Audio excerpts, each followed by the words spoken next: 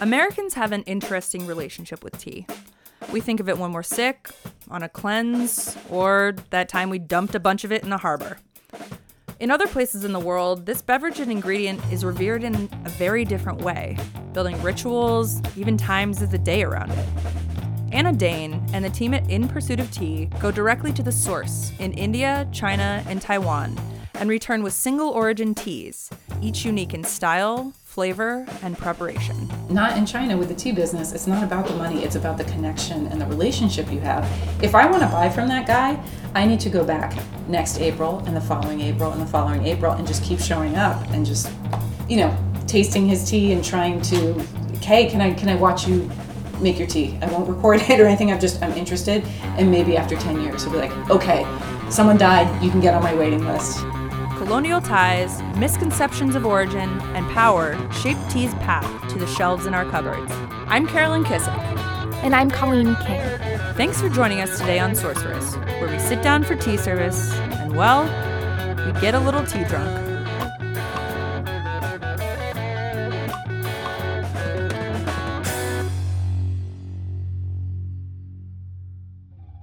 Welcome to Sorceress. Welcome to Sorceress. Our interview today, we were in New York for. It was so much fun. The In Pursuit of Tea office is right near Madison Square Park. So we had a lovely walk from the subway, but it was crazy. There was like a farmer's market going on. People were screaming. There were just a lot of people all over the place. And then we get to the building and we go upstairs and it's like the most zen place we've ever been. They were sort of walking like they were weightless. Like I don't think you would hear like a footstep when they came to greet us. Like everyone was just they were just so lovely. It was really, really nice to meet their team. It's a small team. Yeah. It's only like 3 or 4 people, right? Right. Just a couple people. And we got to sit down and actually have a tea service with Anna, which you'll definitely hear in the interview. She really wanted to do the tea service. And we thought about the audio style, should we be boiling water, pouring tea this whole time? And it felt right, so that's what we did. We drank a lot of tea. We got tea drunk. I got tea drunk. Were you tea drunk?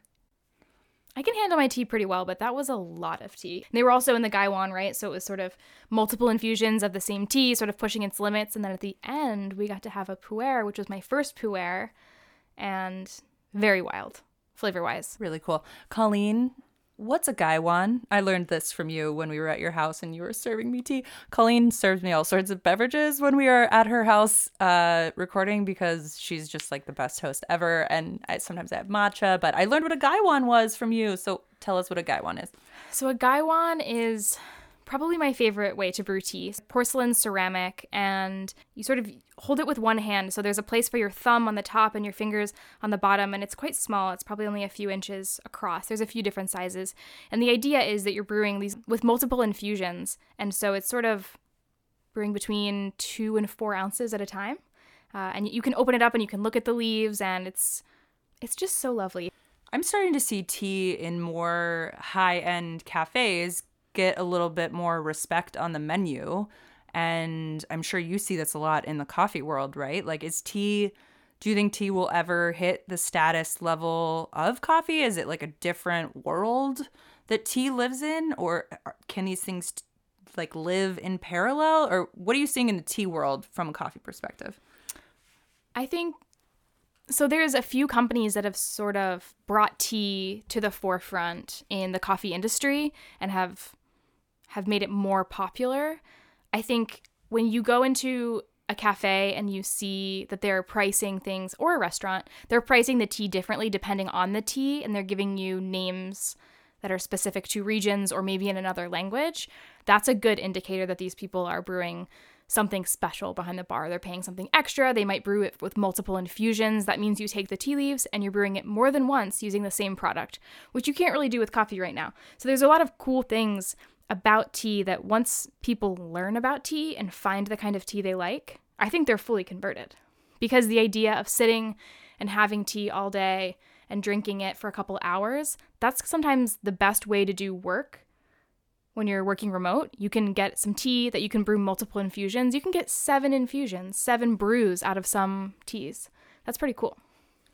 It's very cool. That was the first time I think I'd had a proper tea service.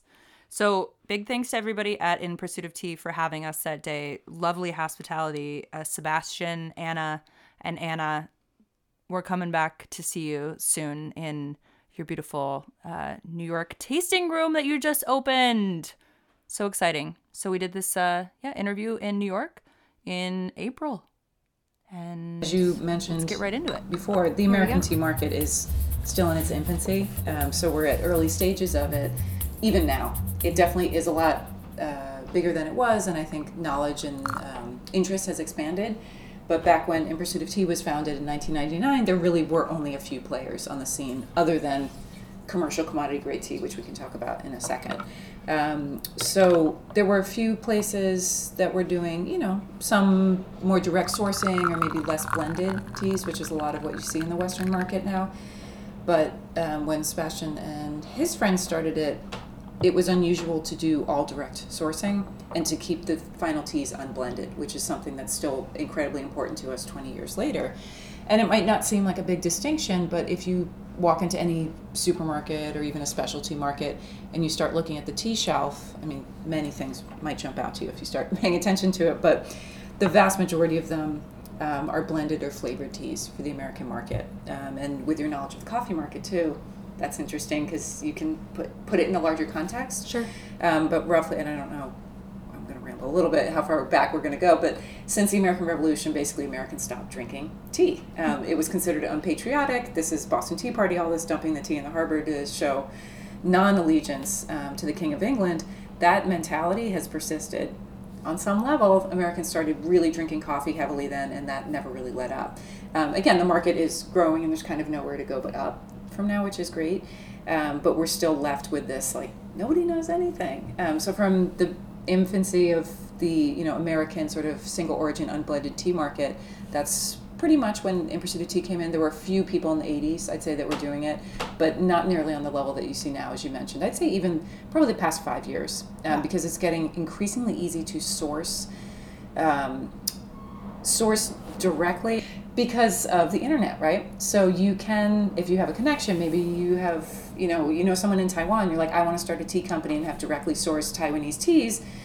You can, pull someone up on WeChat and, you can start this relationship, get the teas shipped over here and do that. But in 1999, that technology didn't really exist. Right. So it had to be done, I guess you could call it the old-fashioned way, but you could probably say that about a lot of what you see here, a lot of what we do. With going directly to Asia, to these traditional areas of production, meeting the farmers, hanging out with them, watching what they're doing, tasting on site, and then just picking what you like and bring it back. No blending, no flavoring. So as a business model, it's actually incredibly simple because it's just very, it's taste driven. It's what do you like? Pick what you like. That's a good example of the category. And of course, there's always that thought, probably a little bit too much in the back of our minds is what our third partner would say because he's the money guy. Can you sell it to a Western market? So have you found part of my job is calibrating with my customers to make sure that what I'm bringing in is both flavor and price makes sense for them, and also understanding in different markets what that means, right? And so I've been on a table with someone from Japan that described a coffee as sweet, and they use the word shrimp to describe it because shrimp is sweet. Right. In terms of seafood. But good luck saying that to like an American buyer. Oh man, that would not work, like, right? No, I don't want this coffee. Yeah, and so I think lexicon and language is really interesting, but I even think global calibration is even more interesting, right? Absolutely. So do you find that Americans like a specific kind of tea or more willing to pay? Wow, that smells so lovely. Are they more willing to pay for teas with certain profiles? To generalize, Americans, maybe it's not a nice thing to say, but I think the American palate, I'd say, has a long way to go. Just generally speaking, we don't have the same kinds of cultural traditions with food that many other countries have because a lot of us came from so many different places and we're sort of slowly building this society together, if you want to think about it in like some positive sense. Not always successfully, but it's a little different, especially where we go in Asia to source these teas. People are making the same style of tea that they've made in some cases for hundreds or even thousands of years because guess what?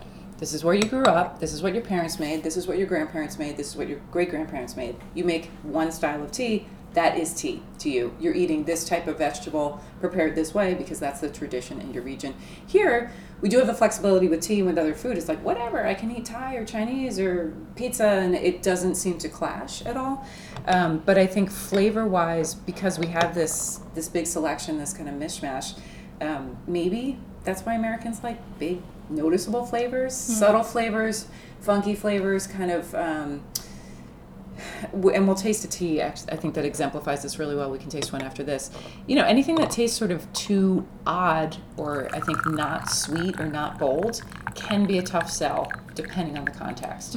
So what's really interesting about what I get to do is I'm sitting here with the restaurant person who comes in and they say, hey, for my restaurant, I need a black tea, green tea, a couple herbals. And I'm like, okay, well, we're here, we're tasting. Let's see what else.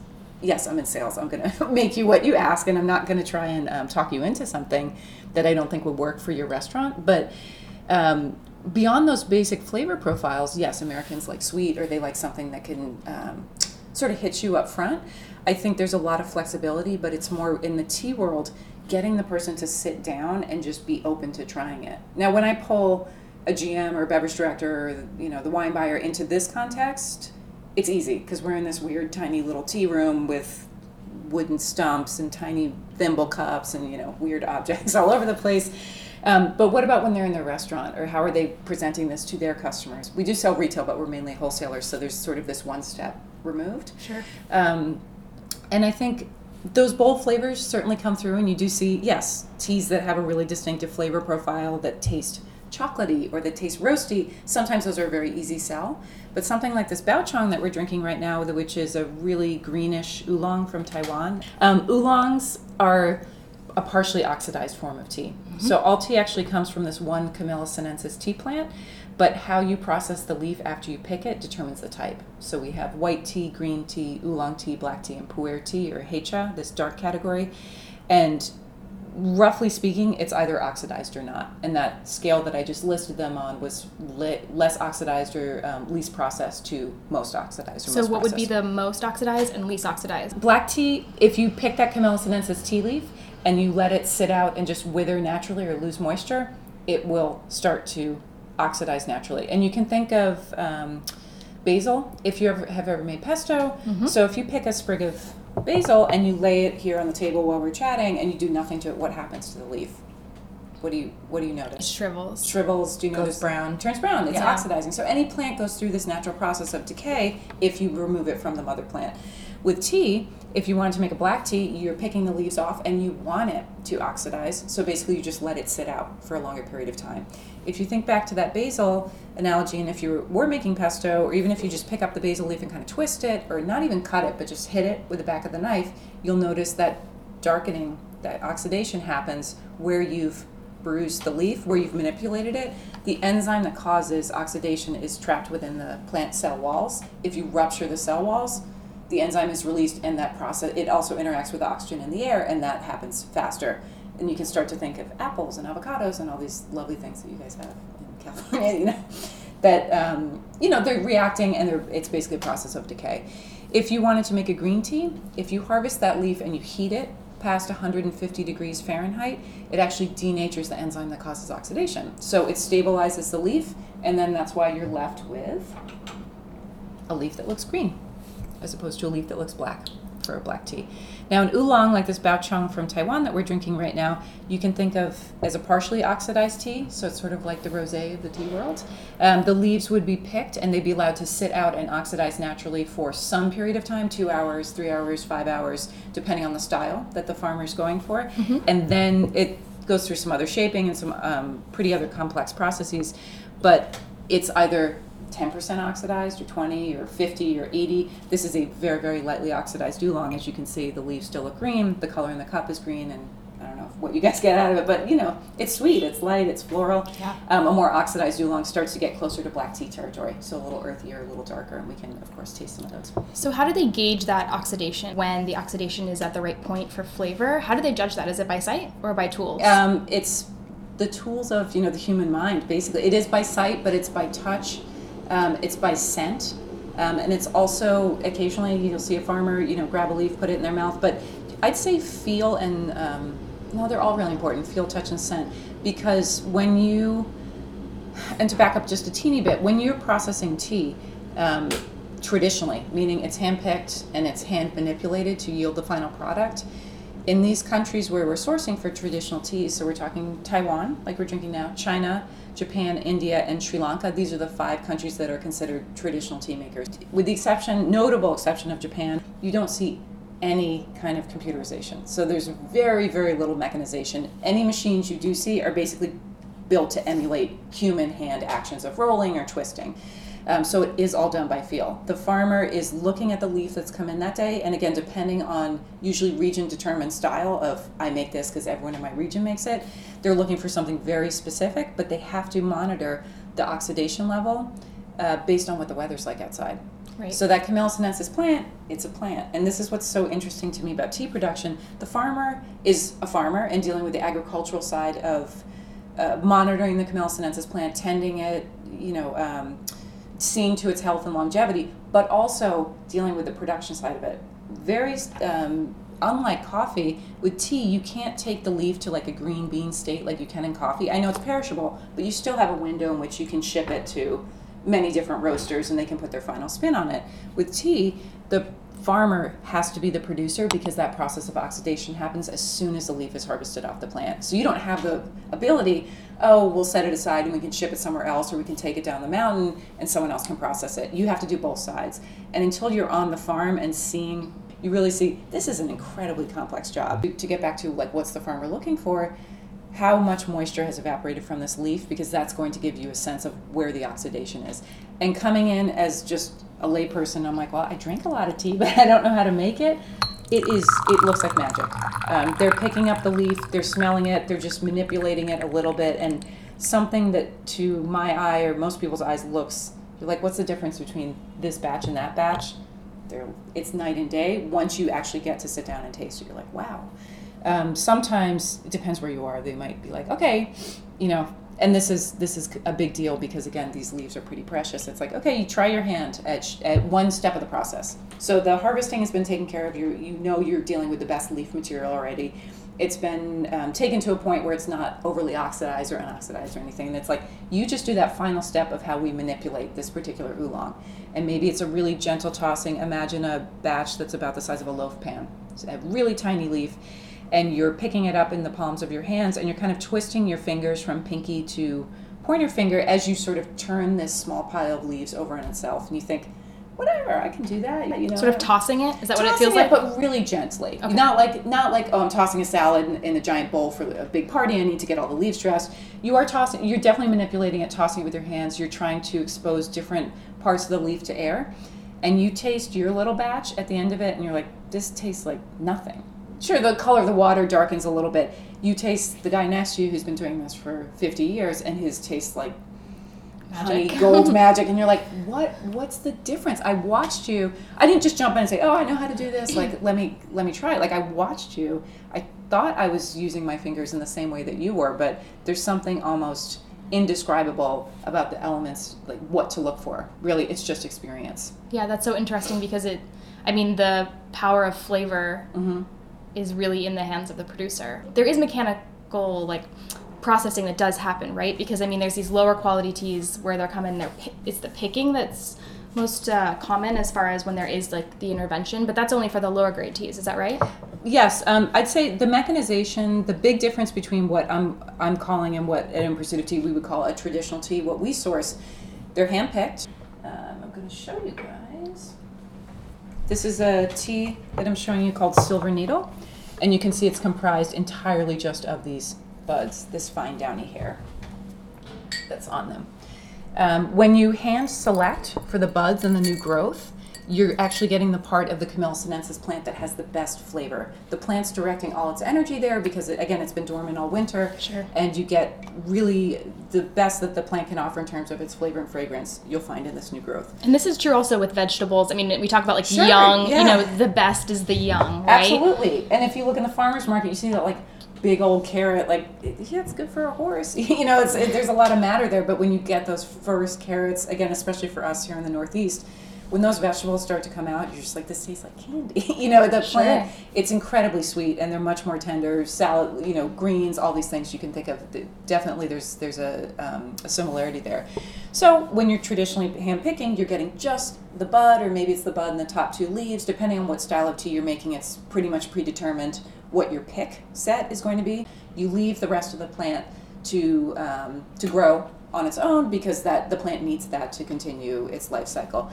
Now, when you mechanically harvest, and I'd say, I'm going to give like a rough figure, but I should probably back it up with some real evidence, because I don't like to just throw numbers out there, but most tea in the world, let's say 90 to 95% is commercial or commodity grade tea. So the stuff I just told you about, the traditional tea, this is a tiny fraction of how tea is still made. Mechanization in the tea world happened roughly 100 years ago. In addition to hand harvesting versus mechanical harvesting, basically you're just using, it looks like a lawnmower, it's just chopping off the top of the tea plant. Yes, it will get the bud and the new growth, but it might get leaves a little further down that are a little tougher, not good flavor, and also maybe stems and twigs are getting in there too.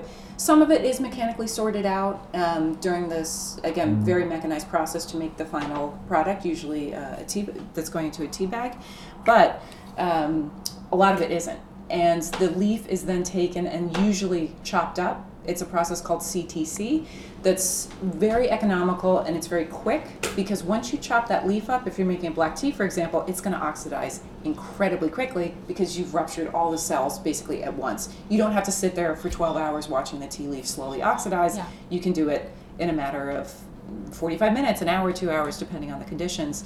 And you don't need to take the same care that you do need to take with a traditional tea of how do I manipulate this leaf and control the oxidation and understand where it is on that process. It's much more mechanical. Is this the basis of, is that the style that is like what is it called, PG tips, like that kind of, yep. Because it was also the base of chai, from what I understand. Yes. Using that, it was the small sort of mechanically harvested, lower quality that oxidizes quickly for efficiency. Yes, I should have got some out for you guys to show. I can show you afterwards just the difference in the grades. So instead of seeing whole leaves, it looks like coffee grounds. Yeah. And basically that's the tea leaf that's been chopped up. And within that realm, though, there's actually many, many different grading systems. It's not like, it's traditional loose leaf handpicked by a maiden with flowers in her hair, or it's like the evil factory doing it. There's many things in between, and there's many grading systems, even with both systems. With this CTC is the technical term for it. I believe the machine was invented in, I want to say 1910, but again, I'll check on that for you. The leaf being chopped up like that, what size are those particles? Every place but the U.S. has a really specific tea, not tea demands, but they like what they like. And if you are, let's say, a producer in Assam in northeastern India, and you're making CTC grade tea, which is, Assam is one of the largest tea growing regions in the world, it makes a lot of this lower grade style of tea. You can't send the particles that are the size of a grain of, let me think of a good example, like a breadcrumb, to Western India, because they like the particles that are the size of a grain of sand. I mean, it depends on what kind of sand. Is that based on flavor? Flavor and appearance and tradition. Interesting. And when I went to Assam, and again, we don't deal with commodity grade tea, I was just blown away, because I thought like, well, the hard thing is picking out these amazing teas and like trekking up the mountains and finding these little producers and dealing with these shifting agricultural conditions and shifting agricultural conditions leading to flavors being different, and how do I convey that to my customers but keep it within the realm of this is recognizable as this style of tea. Commodity grade tea is I think it's a nightmare, because you are dealing with tea usually sourced from many different gardens, which is a lot of these regions, they call them gardens instead of farms, but it means the same thing. Sure. And you're often blending it for consistency. Do you know how hard it is to take tens or hundreds of thousands of pounds of black tea leaf from Assam, from Sri Lanka, from Kenya, from Argentina, and you're the head blender at Lipton? It is not an easy job. I actually sat next to, this was years ago, but sat next to the head blender at Lipton. And I was like, I'm going to hate this guy because, he has a completely different perspective than I do. He's not going to know anything. His palate was insane because he had to deal with all these different ingredients and make it taste the same. That's so much harder than my job saying, oh, I sourced this lovely lapsang from Fujian and this mountain in China last spring. It was a little bit more, it had some lilac and cranberry notes. And this spring I find like it's got like a little bit of orange. And my audience is like, ooh, delicious. They're willing to deal with those nuances. It's so much harder to take an inconsistent agricultural product and to attempt to make it consistent. But more or less, that's what commodity or commercial grade tea is doing. It's valuing the consistency over the nuances of more of a traditional agricultural product, but it's also, because of that mechanical harvesting, using much more efficient and money efficient ways to get the final product, which means ultimately for the tea company, they can make a much better, their profits are through the roof compared to something that's hand-picked and you're pressing it in handfuls against a hot wok to yield a very specific leaf shape that now 2% of the tea drinking world even knows or cares what it is. So what is the incentive for a farmer to put that much energy into their product?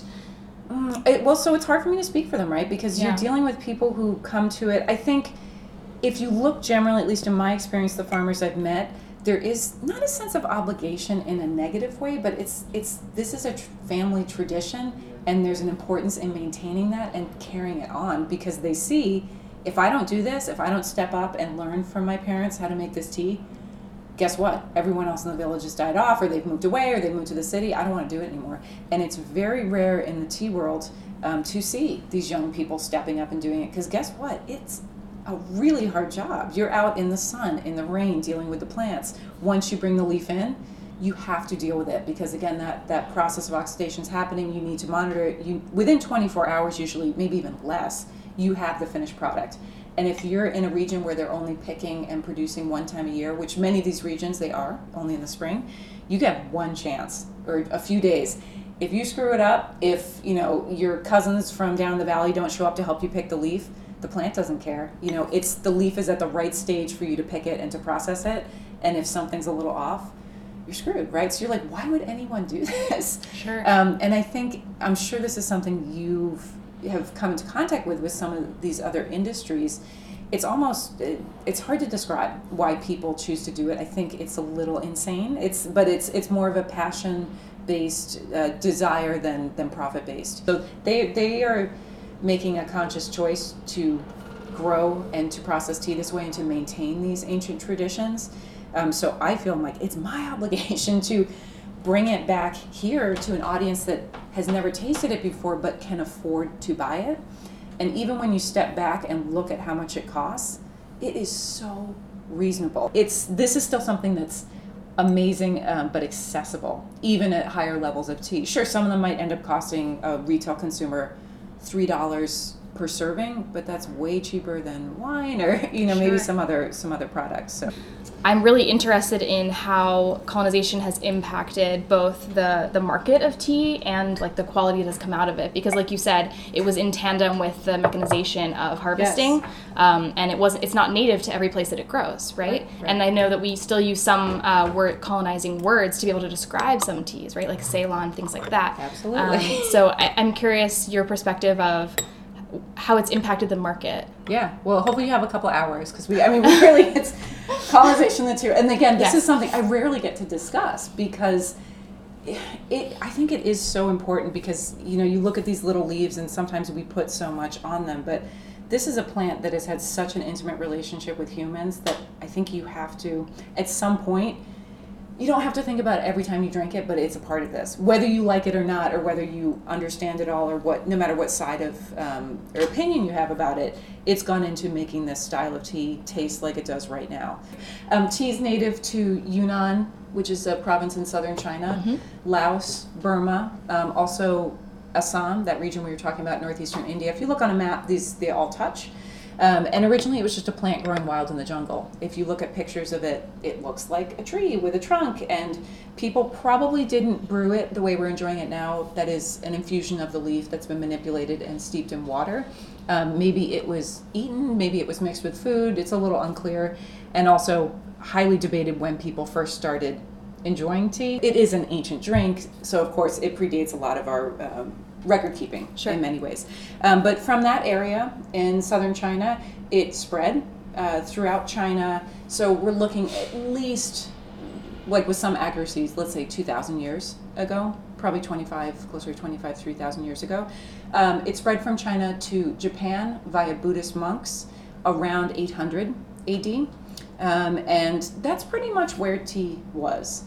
Now, when the British and the other Europeans started poking their noses into Asia and like, ooh, what's over here? Wow, you guys have silk and citrus, and what's this drink? Tea.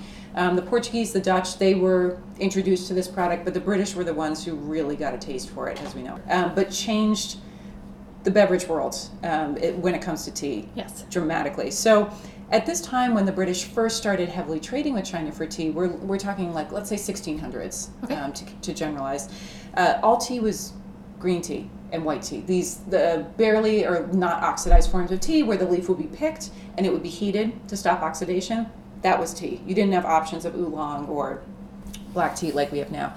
So China wisely knew that they had a monopoly on this product that the Europeans all of a sudden were insane for, right? So they didn't sell any tea plants, any tea seeds. Europeans, outsiders, were not permitted into China at all. Not just the British, but again, probably wise that the emperor was like, I see how this is working, and I want to try and maintain control of this very. They saw their assets and they protected them. Yep, exactly. So the Chinese were happy to sell tea to the Europeans and to the British. They would only accept silver in payment for the tea. Again, I wasn't there, so I guess that was just a currency that made sense to both sides. And the British actually ran out of silver. They were buying so much tea. At this point, the minting process was pretty complex, dealing with, I believe it's silver from Mexico that had to get smelted. I don't know a lot about metal, dealt with in Spain somehow. So it wasn't like, oh, I'll just put a little bit more of my credit card, no problem. They didn't have the silver, and they're like, everybody needs the tea. They are nuts about this stuff. I can understand that part of it, where's my tea? I need it. Well, there's this theory, actually, that part of the colonization efforts was because the population was addicted to and dependent on sugar, tea, cocoa. Yep. They were introduced to these things and they wanted to be able to have access to them, and so that was part of this big push, right? Can you imagine going through your life up until now and never having caffeine? The first time you have it, you must be like, I feel better than I've felt ever, and I'm on top of the world. I must have more of this amazing substance because it's a stimulant. The other really cool thing about Camellia sinensis is that it happens to have this chemical called theanine, which is unique to Camellia sinensis and only one type of mushroom. Now, theanine is a chemical that has calming effects, but it's not a sedative. So in the chemical world, this is actually really unusual. Normally, if a chemical calms you down, it also puts you to sleep. But theanine has this amazing quality of kind of making you mellow, but you can still stay alert. So when you combine the theanine in conjunction with that caffeine, the stimulating effects, you get this amazing mood-boosting, sort of long mood-boosting over time effect. Yeah, it's almost euphoric. They call it tea drunk. Yes, absolutely. And again, we can drink for 5 hours and you guys can experience tea drunk. It's a good kind of drunk because you do feel like you're in an altered state. So yes, the Europeans, they got pretty much addicted to this stuff. They ran out of silver to buy the tea. So where are we going to get silver from quickly? Well, this is when the British were also starting to colonize India and other areas in this region. So they found, hey, you know what's around here? There's a lot of poppies. So opium has been around. Opiates have been around for a very, very long time. But it's, why don't we commercialize opium production, and then we'll sell cakes of opium to the Chinese for silver, and then we'll use the silver to buy the tea. And this is actually what happened. Really? Yep. So it's you could look at it as you're like, well, it's just exchanging one drug for another, but opium obviously had a really, really severe effect on Chinese society. Devastating. Devastating. Eventually the emperor said, and again, this is like the Cliff Notes version of it, but the emperor said, you can't you can't sell opium to my people anymore. I'm outlawing it. And the British were like, hey, free trade, man. If people don't want to buy it, they don't have to. We're not forcing anyone to buy it. Of course, it's an opiate, so talk about addictive properties. Once people start buying it, chances are they're going to continue to buy it. Right. So the British said, no, we want to fight for the right to sell you opium. And they kept pushing for this, and this is where we get the Opium Wars. But it stemmed from, we need silver to buy tea from you. Wow. So fast forward again a little bit, the British won the Opium Wars due to their superior naval powers at the time. I mean, not that China was any stranger to war, but in terms of this type of battle, much of it was fought at these big trading ports where, again, the British would bring the opium and then they would buy the tea and then ship it back to Europe. They won the first Opium Wars. This led to the opening of 5 ports in China and to the development of Hong Kong. And Guangzhou, which is a huge trading city now, used to be called Canton. These ports now, because the Chinese lost the Opium Wars, they were open to foreigners, so they started edging their way in a little bit. So now they didn't have to stay out in the harbor and do the trade. They could come to these sort of meeting grounds, basically at the edge of the country. Now the British weren't satisfied with that, and the British East India Company actually hired a Scottish botanist named Robert Fortune. And he disguised himself as Chinese and snuck into interior China to observe tea production and to steal tea seeds and tea plants. This story, you should actually read. The book is, he cataloged all of his travels. I find it astounding because at this time, I mean, no foreigners were allowed in China, and I think someone from Scotland must have stuck out. A sore thumb. Yeah, you can't be like, oh, he's from that other weird region in China. So, and how did he dress? What did he do? I apparently, based off of his journals, he didn't talk a lot, which is probably good because he didn't know how to speak any of the dialects. Right. I don't know how he convinced people to go along with him, locals to go along with him, because it's threat of death for them too if they're found out, assisting a foreigner, especially with corporate espionage to steal one of the most valuable products in China. So he basically dressed up like a Mandarin and said he was from a far northern region, up near Mongolia, because he was really tall. He's this strapping Scotsman. Snuck around, and you listen to the story, and I'm like, God, that guy. Can I curse? Is that? Please. Oh, okay. That guy's kind of an asshole. He goes in and steals this product, but at the same time, he was a botanist. For him, it was interesting. I don't think he was trying to harm the Chinese economy. It's hey, these people hired me. He had a really interesting kind of rough home life too. So I think he was I'm trying to make a buck, and it took a lot of courage, I guess, to sort of jump into this country that you know nothing about, and if you're found out, they're just gonna more or less, chop your head off. This is also true in parts of Africa as well. I mean, you have these people, they sent people that actually were legitimized in their fields to go do this research, and so that was the first one. But I know I've read journals of people going to the first time for Haiti, first time for East Africa. Yeah.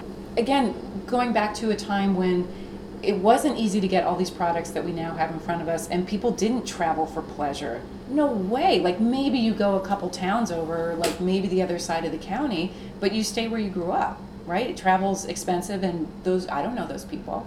I think the people who did travel at that time were incredibly adventurous. To go halfway around the world, well knowing, hey, I'm probably never going to come back here again. I can't imagine the mindset. It'd be now if someone said, hey, do you want to go to Mars? I'd say no, because there's no trees there. But there's someone somewhere who'd be like, sure, but Mars doesn't have resources and people that are going to result in oppression and conquer. Right. Otherwise, we would have been there already if it did. That's very true. That's very true. So anyway, Robert Fortune sneaks out with the plants. It wasn't his first mission. Wasn't super successful. A lot of the plants died. Now at this time, actually, we're drinking a Lapsang Souchong right now, which is a black tea. By this point, Robert Fortune time, and when the tea industry in India really starts taking off because of the British push for this, mid-1800s, 1830s is roughly when it started, but 1850s is when it really started up in earnest.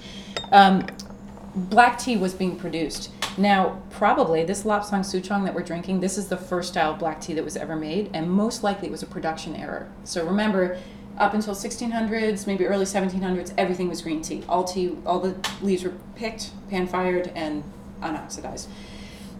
This is a bit of an apocryphal story because all these other amazing products, you have all these legends and myths. But the story with Lapsang Souchong is that a tea farmer in Fujian, which is where this tea is from, was making green tea, and the emperor was sending his armies through Fujian on their way to a neighboring province to attack. The army made it about halfway through, and this is a beautiful region, very tall mountains, and they see a clearing, and it's like, oh, we can't make it any further tonight, so we're just gonna camp here. And the farmer's in the middle of about to pan fire these leaves. And the army's like, sorry, orders the emperor, we got to camp.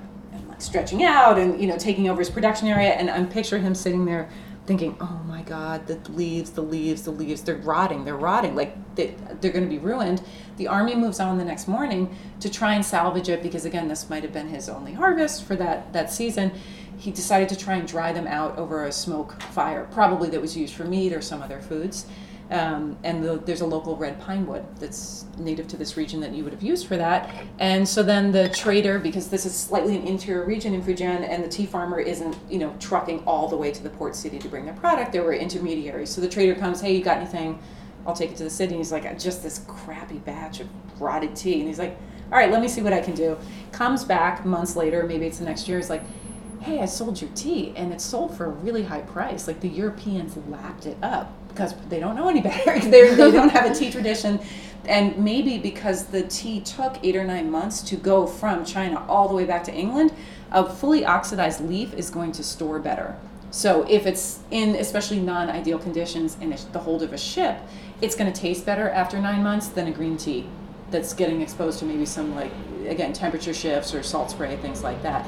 So the next year, the British came back and they're like, we want more of that tea, the dark tea. We like that. So the Chinese started producing these darker styles of tea, probably in response to the Europeans in the region, which I also find fascinating because did Europeans, what did green tea taste like to them? Did it make sense with what else they were eating and drinking at the time? Sure. I think in Northern Europe, a black tea makes way more sense. They probably have more root vegetables, cider, all these things that if you kind of line them all up, you're like, wow, that flavor profile does go better maybe with the European diet at the time Sure. than green tea, which again, even now you tend to associate, wow, it goes really well with a lot of Asian food. Of course, Right. they were developed at the same time. One thing I'm envious of the tea industry is that it's so accessible, and 2, it maintains its quality all the way into the consumer. And Yes. so you can brew at home, you can have someone brew it for you, and it's Yep. going to maintain that integrity. Yes. And one thing that I've noticed in coffee shops is that they don't finish the brewing behind the bar. They just put it in a tea bag. Even some of their nice teas, they'll put it in a bag and they'll just give it to you, and then you're supposed to finish it yourself. And I think it's one of the only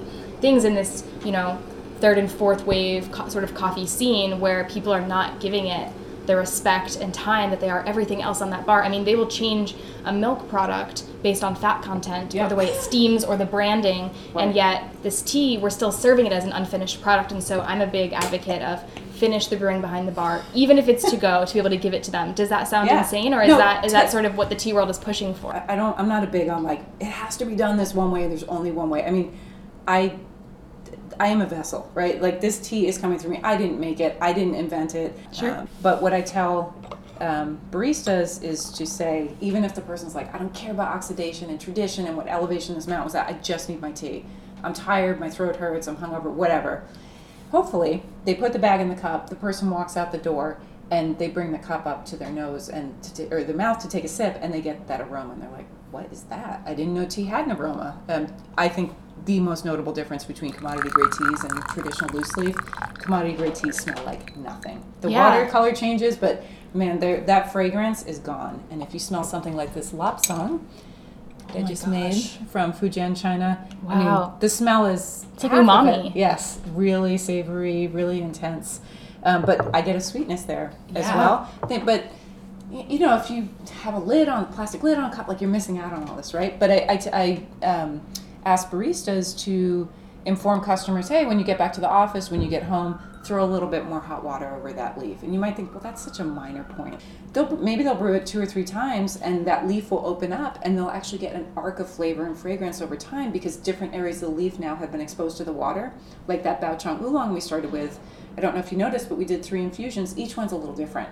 One's not better than the other, but can you imagine missing out on that? Sipping your cup to go, and you go to walk down the subway and you throw it in the trash. Meanwhile, when I go to northern Taiwan, next fall, and the Baochang producer's like, oh, how did you like that last batch? I thought it had these amazing, creamy lily notes. How are people in New York drinking it? And I'm like, I'm not going to tell you, because if you knew they brewed it once and threw the leaves away, you would be horrified. Sure. So I encourage them, especially more for restaurants that we work with where the customer is seated and there's a longer interaction between the server and the guest.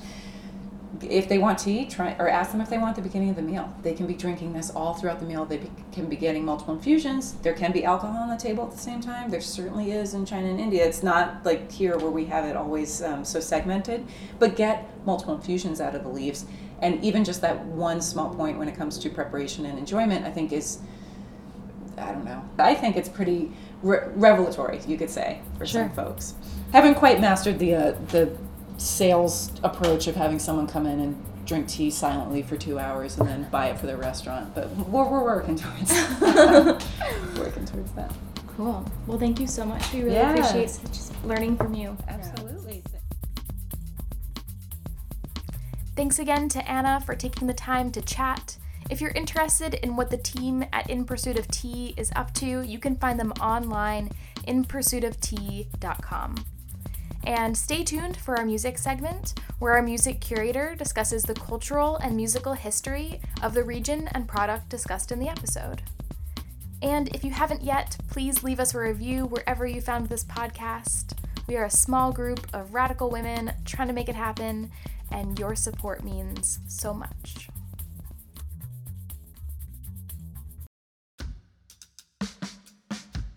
Hey everyone, this is Danielle Maggio, delivering you the sonic sauce of Sorceress. For this segment, I'm focusing on popular music from Taiwan. Taiwan is fascinating because it's both a regional form of Chinese culture as well as a distinct culture on its own. So this cultural dualism exists because of the political and social circumstances that have structured the island states. Taiwan is officially part of the Republic of China and has undergone several economic, social, and political changes throughout its history. And of course, Taiwanese popular music reflects that. So let's get into it. In order to understand the evolution of Taiwanese popular music, it's important to know the historical shifts in power that occurred over the last century. And while Taiwan has a long and complex history of indigenous inhabitants, Dutch and Spanish colonialism, and Chinese imperial rule, the notion of popular music didn't form until the period of Japanese colonialism that started in 1895 and lasted until 1945. Taiwan's music industry and recording business was established in the 1920s with the Japanese-owned Columbia Record Company. Under Japanese colonial rule, Taiwan underwent a severe project of assimilation, forcing Taiwanese to negate their Chinese heritage, language, and even names. During the occupation period, popular songs were reflective of many Japanese musical traditions, and they increasingly started to express desires for political and social reform. After the surrender of Japan in 1945 at the end of World War II, the Republic of China ruled Taiwan under martial law. Chinese military rule established Mandarin as the official language of Taiwan, prohibiting Taiwanese language songs, as well as songs sung in indigenous dialects. During this transformative time, Taiwan became saturated with Chinese culture, and its pop music industry essentially became an extension of the film industries out of Shanghai and Hong Kong. In fact, the most popular songs in Taiwan during this era tended to be theme songs for films that were coming out of mainland China. By the late 1960s, the sound of Taiwanese pop was drenched in the Western musical styles of soul, R&B, and funk, and by the 1970s, disco fever had fully made its way to the island states. In reaction to the censorship of native Taiwanese identity in pop music, the late 1970s witnessed an influx of modern folk songs composed by college students that expressed a growing Taiwanese consciousness and called for a return to their native roots. These college students renounced Western pop songs and began writing their own campus songs or folk songs. This college-led folk music scene provided the ideological building blocks for a new era of popular music to begin in the 1980s, following democratic reforms in mainland China. After the lifting of martial law in 1987, a distinct and modern form of Taiwanese pop music emerged that coincided with the resurgence of native cultural identity. A more distinct style of Taiwanese pop was born that both reflected the hybridity of its influences and made a social statement about the cultural agency and artistic control of the Taiwanese people.